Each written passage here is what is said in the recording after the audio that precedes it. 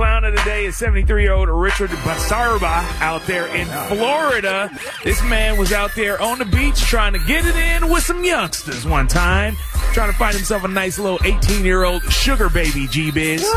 Look, man, folks is talking about this man was doing the most. He was walking around with a shirt that said, "Sugar babies needed and wanted there, D, accepting all applications." I even heard he was handing out cards trying to find that one. Yes, he was, but while he was out there trying to find his little young lady to take care of, talking about, ask me about your monthly allowance, he was passing out cards and ended up sliding one to a 16-year-old, which, I mean, definitely is inappropriate. He says he didn't know that the young lady was 16, but bruh, if you're out there trying to find yourself a sugar baby, saying you just trying to find 18-year-olds, you might be out there trying to get your R. Kelly on. Yeah, you might want to make sure she at least 18, and a clear sign of that is not having her parents with her. Apparently, her mama was a little mad about it and told on the old dude. The police actually ran up on his house and were like, bruh, that's a little bit inappropriate. You're going to have to go to court behind this situation.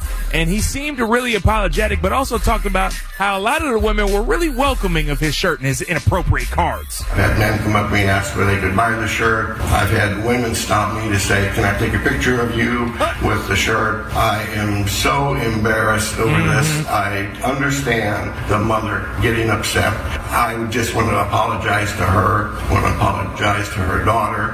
I was just having fun, and obviously I just made a real bad mistake. Now, if you want to see this shirt and card in question that for sure was questionable, G-Biz, you can go ahead and check it out right there on the front page of KMEL.com. Richard Basarba out there, you 73-year-old perv, you're the clown of the day. Yeah, you a fucking clown. I see a clown. It's a guy in a clown suit. I work with clowns all day. Clown, man. You a clown.